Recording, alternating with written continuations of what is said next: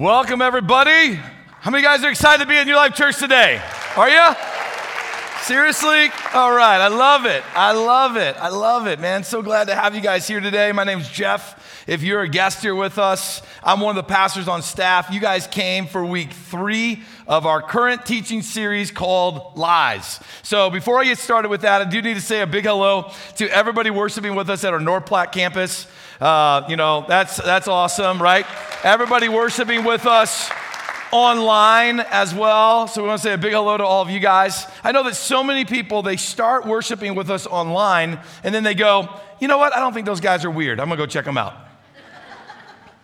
And then they get here and then they discover we're a little weird. And so thank you for loving us through our weirdness, all right? Just want to say that. Thank you guys so much. I'm glad that we are able to have a tool like our online campus so that people can actually get to know who we are before they walk through the doors of a place that can be somewhat intimidating called a church.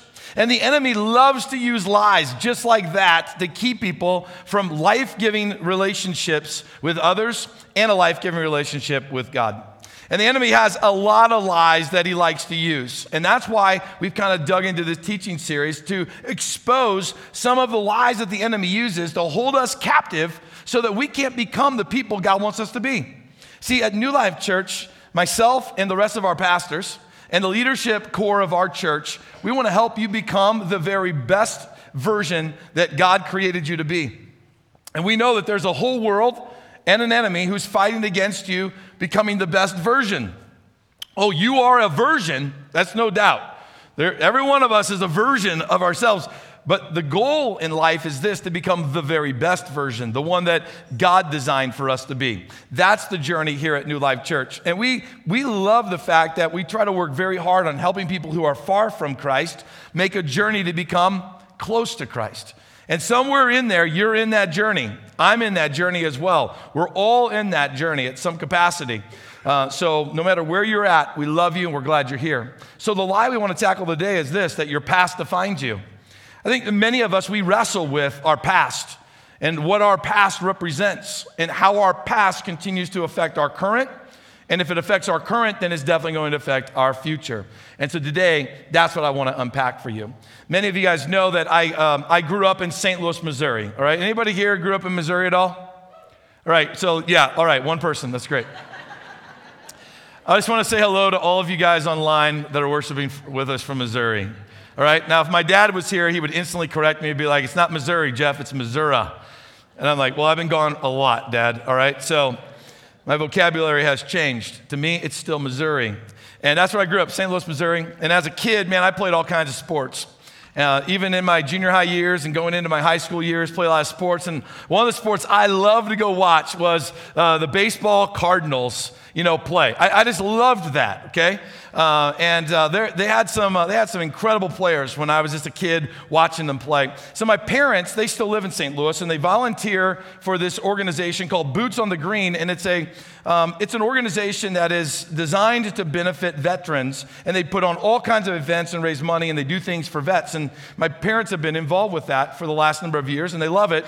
They were recently, in the past couple of weeks, at an event, Boots on the Green event, at a golfing event that they were helping to sponsor and helping to put on. And one of St. Louis patriarchs walks through the door, and my parents take a picture with him, and they send me this picture with a little caption, hey, do you know who this guy is? Who said it? Ozzie Smith. Come on, people. Man, yeah, Ozzie Smith, only the greatest shortstop to ever play the game. My story. The greatest shortstop to ever play for the St. Louis Cardinals. I mean, when I was a kid, I wanted to stop the ball like him. I played third base. If he dove into the dirt and ate dirt to get a ball, I'll dive into the dirt, right, to stop a ball. If he takes one off the ground and slaps him on the face and gets the ball and throws the guy out at first, I'll do the same thing, right? Like, I loved this guy. The only thing I couldn't do that he could do is he would run out to start the inning and do a backflip. My body's just not built for that. Right? Like, I don't have a runner's body, right? I got a body that's built to run into things, not to flip, right? And to do things like that. So that's the one thing he did that I just like, okay, man, I'm going to leave that in your hands. So Ozzie Smith, and my parents take this picture with him, and I'm just like, wow, that's so cool. Mom and Dad, you guys got to meet that guy. That's awesome. I'm happy for you. And then as I was putting this sermon together, I started to think. When I saw that picture, my mind flashed back to the man that he was. And it instantly dawned on me. Famous people have to live in the shadow of who they were.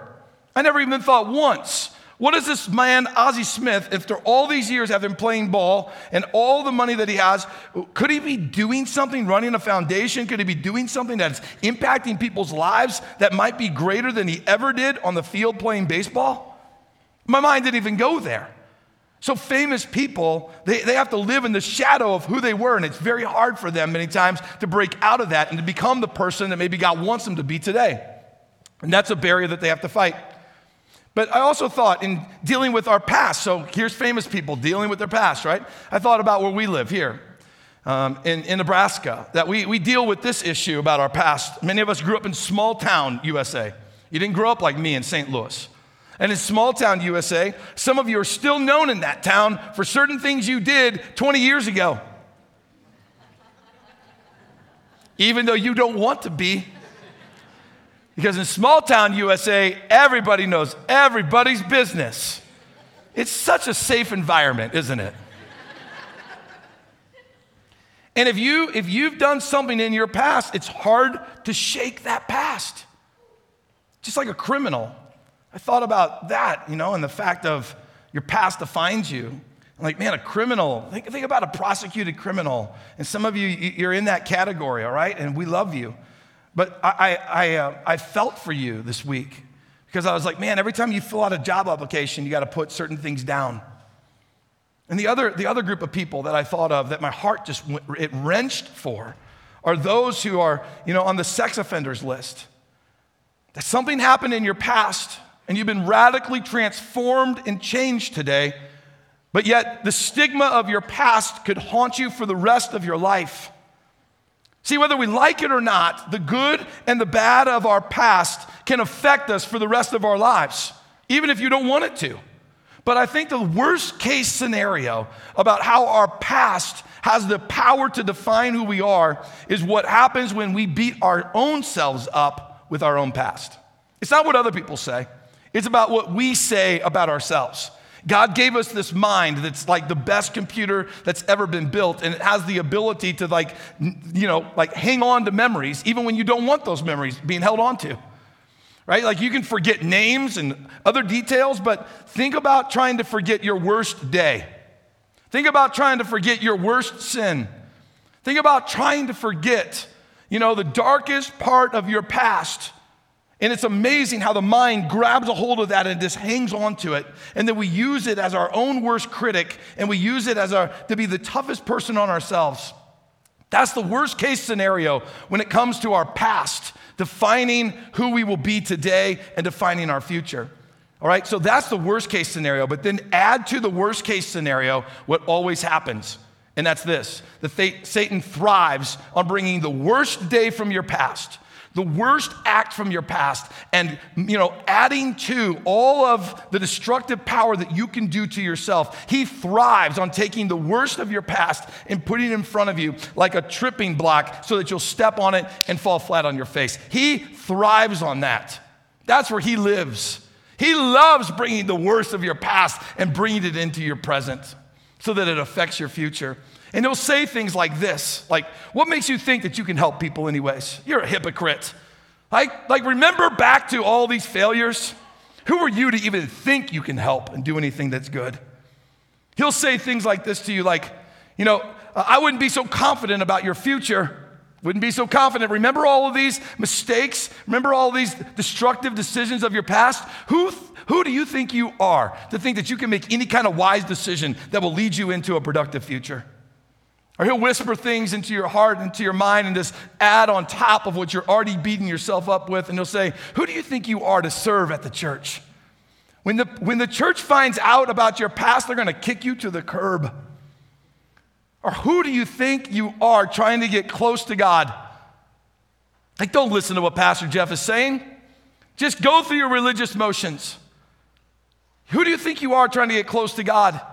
Your sin's way too big for God to deal with. Remember all those addictions that you deal with?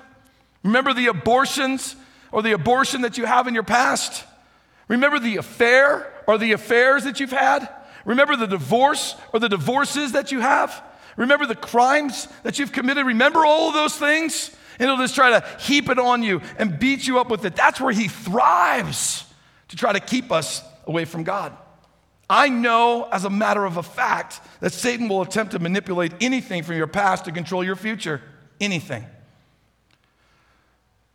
But there's one thing that I love about New Life. I love the fact that this is a place where you can be real. This is a place where you can be who you are. And I'm going to prove that in this very moment. Some of you have heard some details of my past. But I'm going to be the leader for you, because today you're going to need a leader who's willing to step out, pull the veil back, and go, let me expose in front of this entire church who Jeff Baker was. Let me tell you about my past for a minute, not the glory in it, but because you need a leader who's willing to go back there, pull the veil back, and to show you that this is a safe place and that God is a safe place when you bring your past to him. So when I was 15 years old, I felt called into ministry. But at 15 years old, I didn't feel like I had any examples around me of a pastor or a picture of ministry that I wanted to have anything to do with. So I instantly took that and just said, man, that's not who I want to be. And I did a 180 and started running away from God. And in my high school days, I ended up getting into some big trouble. My girlfriend at the time, her name is Kim, all right, which is my wife today, 30 plus years. Come on, somebody. That's good, right? Only by God's grace, people. Only by God's grace. But we became pregnant, and I say we because I hate that when, guys have to say that she became pregnant, because that's not the way it happens, guys. It's we. We became pregnant.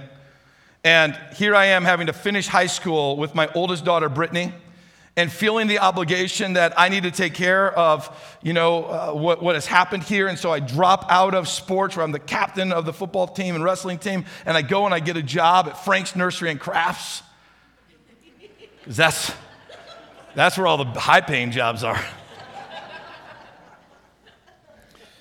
I actually ended up starting my own little business during that time, and I'm just trying to go to school, take care of my family, and we quickly end up getting married, and my whole future in front of me now is like, well, what am I going to do? I'm just like a teenager, and I got to take care of this mess that's I've created. And so I went straight into the Air Force, running from God, and I just went deeper and deeper into the things of the world, and all the way to the point where I was just a jerk. And I remember looking at my wife one day. I still remember this moment. It's like one of those moments that, is in your past that you wish could be this washed away, but it's still there, sitting in a car at a park, and I look at my wife in the passenger seat in the eye, and just with this blazoned kind of boldness of just being a jerk, I looked at her and I said, I don't love you anymore. I don't want to be with you anymore. And her and her kids, they went back to St. Louis, and I just continued to live the life of a jerk. Just doing anything you can think of. I was that guy. I was very self-destructive. When I went off the deep end, I went after it 110%, like I do everything. And I went after living the ways of the world at 110% and at 110 miles an hour. And I am the one who gave myself the title a genuine jerk. Until one day at 3 o'clock in the morning in Bellevue, Nebraska, when I'm sleeping in this apartment that I'm in, because I gave these two dudes that work with me a couch from Kim and I. And so I gave them the couch so I could sleep on the couch. And I'm there, and I remember at 3 o'clock in the morning thinking about my life and going, look at what I've got, right? Look how good I've led my life. I got nothing. I got no money. My wife's left me. I've filed for divorce, and she won't sign the papers. My kids aren't around me. Family's not around me, and I'm sleeping on a couch that I gave my buddies. Like, wow, good job, Jeff Baker. You really led your life well. And I remember at 3 o'clock in the morning going, Jesus, if, there was a huge if in that prayer, if you'll take me back, and if you will forgive me, I want to follow you. And guys, I'm telling you, it was like the power of the Holy Spirit showed up at that moment. And God did something radical inside of my life at that very moment that changed me from that moment on until this very day. So let's talk for a minute. How did I get from there to standing in front of you here? There was no easy road. And one of the biggest things I had to wrestle with was I had to fight through the lie that your past defines you. That your past defines you. And the enemy just kept bringing my past up and bringing it up and bringing it up. He kept bringing it up in the process of the restoration between Kim and I and the healing that needed to take place in our young relationship there. He kept bringing it up. In my own heart, where I'd have to go to other pastors and trusted leaders and sit down with them and just kind of talk this thing out, where I would walk in with a lie that I was just wrapped up and coiled with, like I'm going to toss the towel in. I can't follow God. There's no way that God would call someone like me into full-time ministry. I'm not qualified. Look at my past. Look at how jacked up it is. And I kept having these conversations where godly men would keep bringing me back to center. And then in between those, there were times of prayer where I would wrestle with God with my past. And Satan just kept beating me up with my past.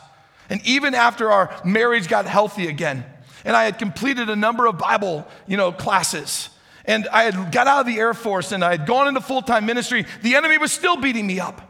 I remember, I've got tattoos from that season of time of just going off the deep end. And it's not like tattoos today. Like, tattoos today are cool things, right? Tattoos back then were like the rebellious things. And I got a Tasmanian devil on this arm that I said was small. And when my dad said it, when he saw it, he's like, that's not small. Takes up your whole bicep. I go, yeah, that was kind of the point, And I got this Tasmanian devil with this American flag and this machine gun with fire coming out of it. It was exactly who I was. Like hell-bent on just self-destruction and destroying everything around me. And then over on this arm, I got barbed wire that wraps around the upper part of the bicep. And it's like, that's exactly where I was at. I was in prison to my sin. I was in prison to self. Like, that's who I was. I put art on my body that represented where I was at spiritually. I didn't even know it. And I was so ashamed of it. Here I am, a youth pastor, and I'm wearing long sleeve shirts, or at least 3/4 length shirts all through the summer because I don't want teenagers to see it. And I don't want moms and dads to know about it. I don't even want my pastor, because every time I saw it, the enemy used it. And he said, look, that's your past. Who do you think you are to stand up in front of people and lead them? Until one day, a powerful moment in the shower.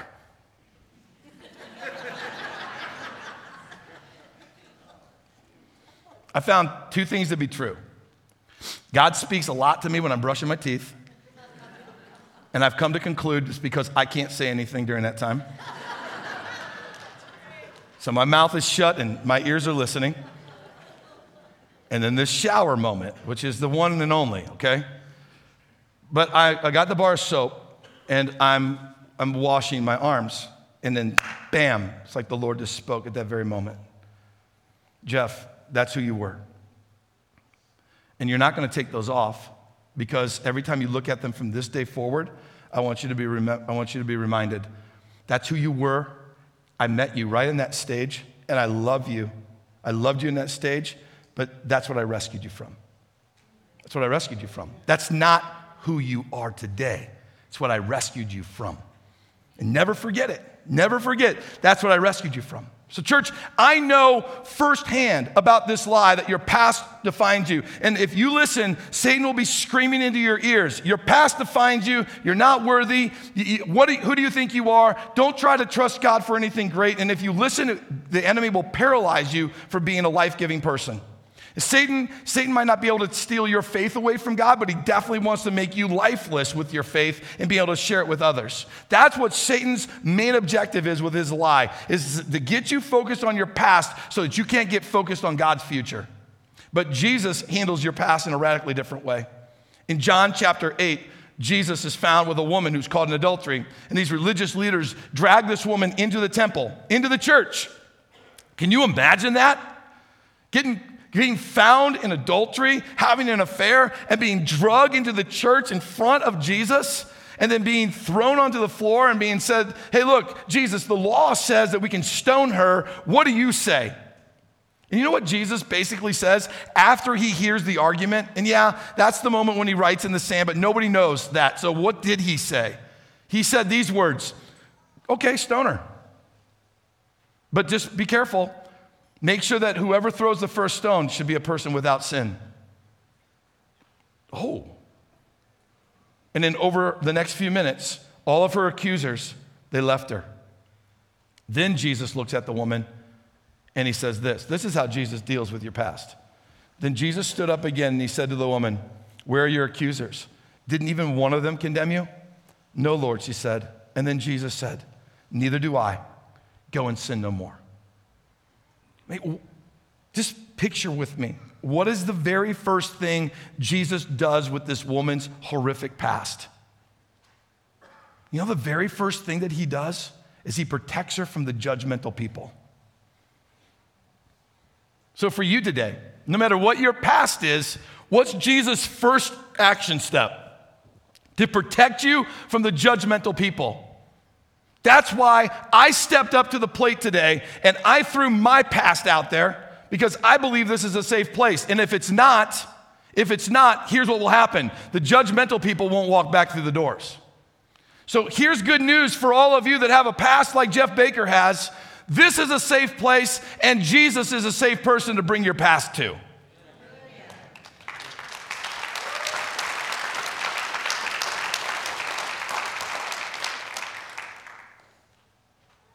And if I sense a judgmental person attacking someone for their past, I'll be the first one to step in. That's the first thing Jesus did. He protected the woman from the judgmental people. Then he goes, I don't condemn you. But pay attention to this carefully, okay? Because some of you are going to think right now, well, then Jesus said, hey, look, it was okay for you to have that affair. That's not what Jesus said. He just said, I don't condemn you. The next words have to be coupled with it, okay? He said, what? He said, go and sin no more. He called out her action as a what? To sin. You need to know something today. Jesus isn't going to sugarcoat your sin, but he's not going to condemn you for it. If you bring your sin to him, you're going to find freedom and restoration from it. That's what you're going to find. But if you don't bring your sin to him and you believe that your sin and your past is more than what God can handle, then you're going to remain in bondage. But that's not the heart of Jesus. Jesus wants you to have a face-to-face encounter with him where you are free from your past. Listen to what 2 Corinthians has to say about what he wants to do. This is where maybe some of you have been as well. He says this, so we've stopped evaluating others from a human point of view. Listen to these next words. At one time, we thought of Christ merely from a human point of view. However, how differently we know him now. Look, so here's the deal. We once used to look at Jesus and think of him as this, like you're just a mere human. But how differently we see him now. What would be the difference? He's no longer a mere human. He is God. He's God. So that's the transformation. He's not just a human, he's God. So in light of the fact that Jesus is God, this means that anyone who belongs to Christ has become, read that with me, a what? New person. The old life is gone and a new life has begun. Guys, because Jesus is God, he's not just merely a human being. He has the complete authority to take your old life and declare it gone. And that's something that from my experience, it happens at the beginning, but then you have to hold on to it. He gives you the freedom, but then you have to hold on to it because the enemy's going to keep coming back. He's going to keep attacking that same spot over and over and over again, trying to find a weak spot. But I'm telling you today, Jesus does exactly what that verse says. He gives you a fresh start. He can be the only one who can call you a new person. That's what Peter discovers. We find Peter, which I identify with Peter. He's one of the disciples of Christ. He's awesome. But we find him in Luke chapter 5. Jesus shows up and Jesus is on the beach and he's doing some teaching and the crowd's got kind of big and he needs to kind of like get away from the crowd, but he's up against the water and there's the crowd and he can't really get out. And so he turns around and there's Peter with his boat and he goes, hey, Peter, take me on your boat out a little ways so I can, share with this crowd. And so Peter's like, sure, that's okay. He's been fishing all night. And so he takes Jesus out into the water a little ways and Jesus finishes teaching the people. right? What a beautiful picture of Jesus on this boat, kind of rocking with the wind and, his voice echoing off of the water and everybody able to hear him. And when he's done, he turns to Peter basically with this attitude, like, I'm going to bless you today. Thank you for taking this last, I don't know, how long do you think one of Jesus' sermons was? Was anybody doing one of these things with Jesus' sermon?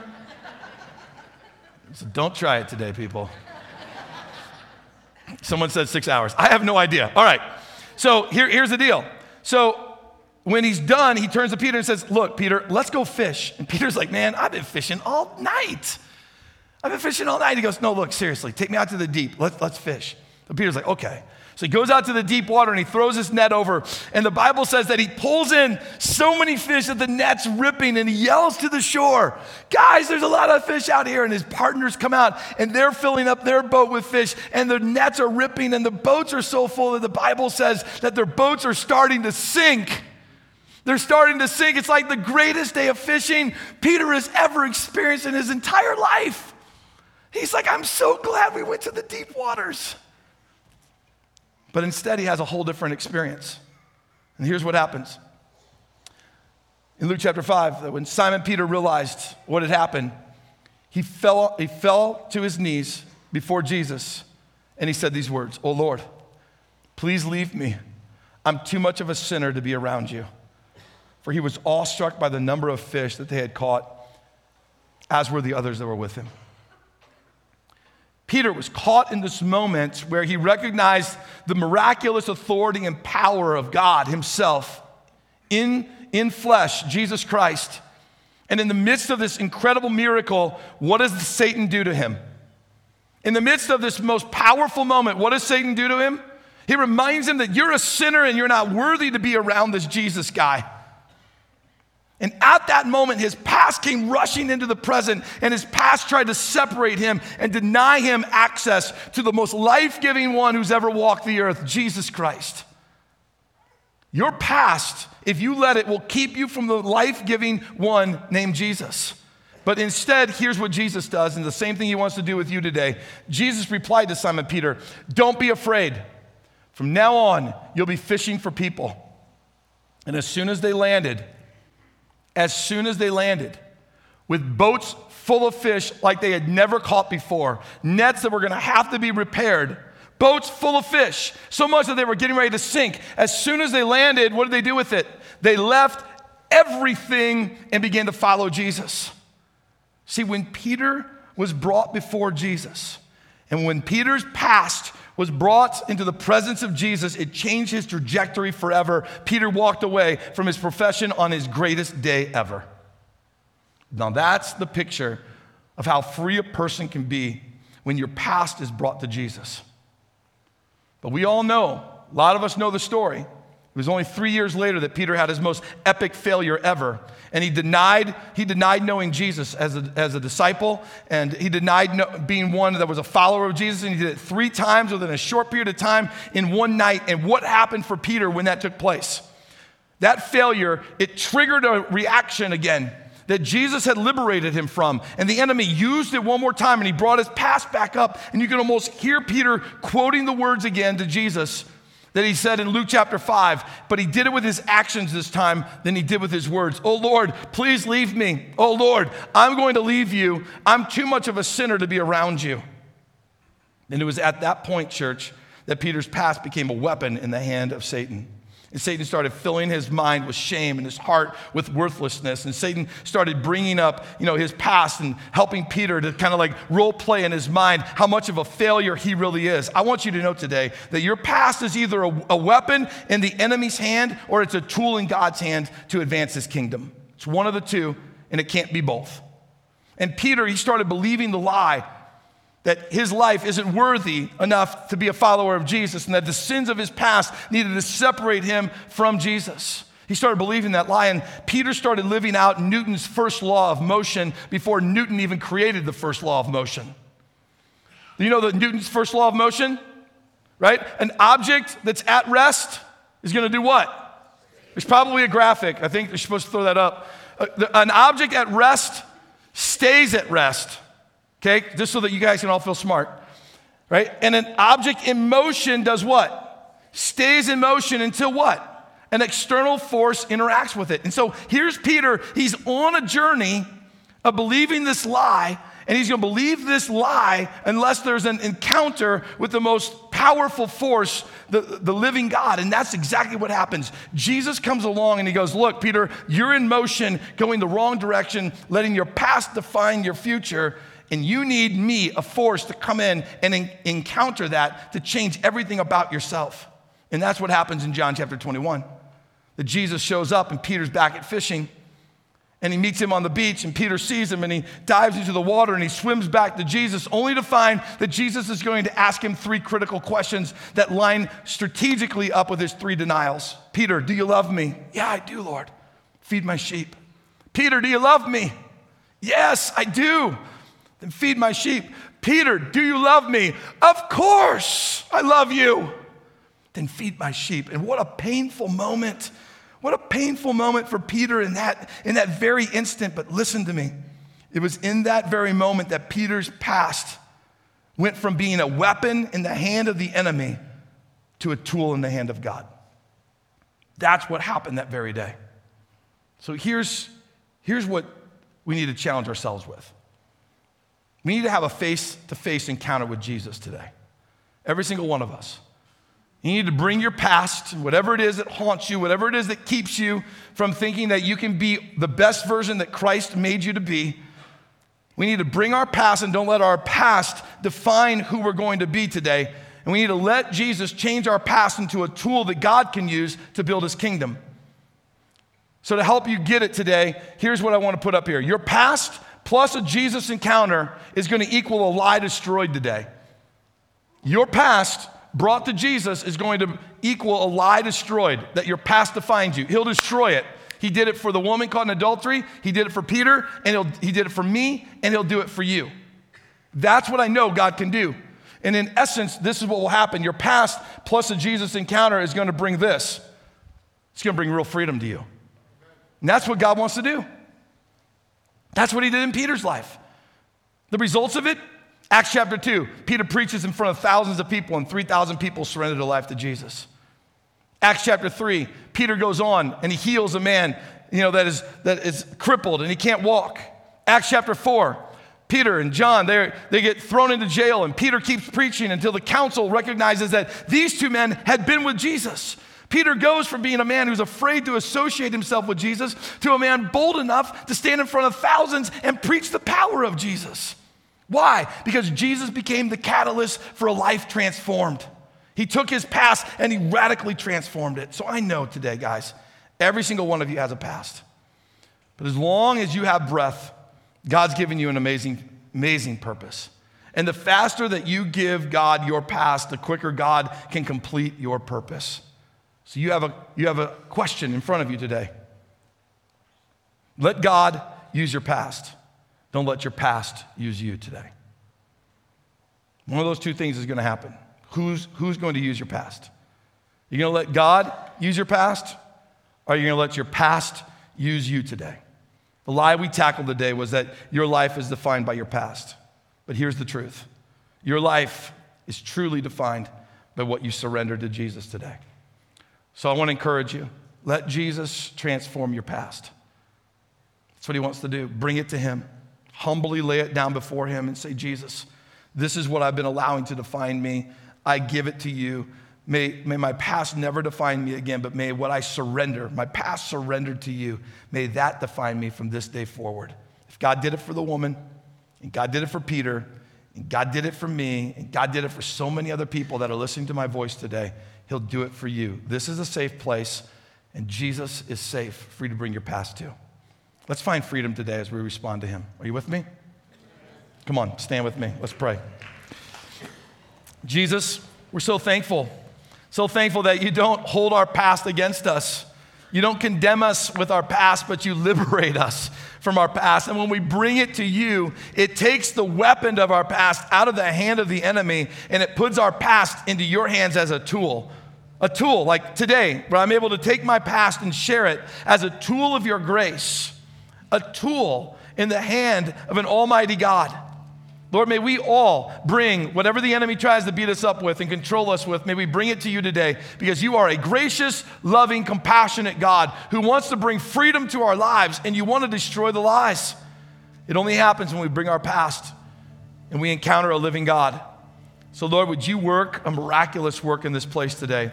And would you bring a freedom like we have yet to experience in our personal lives? Jesus, have your way among us. In Jesus' powerful name. And everybody said, amen.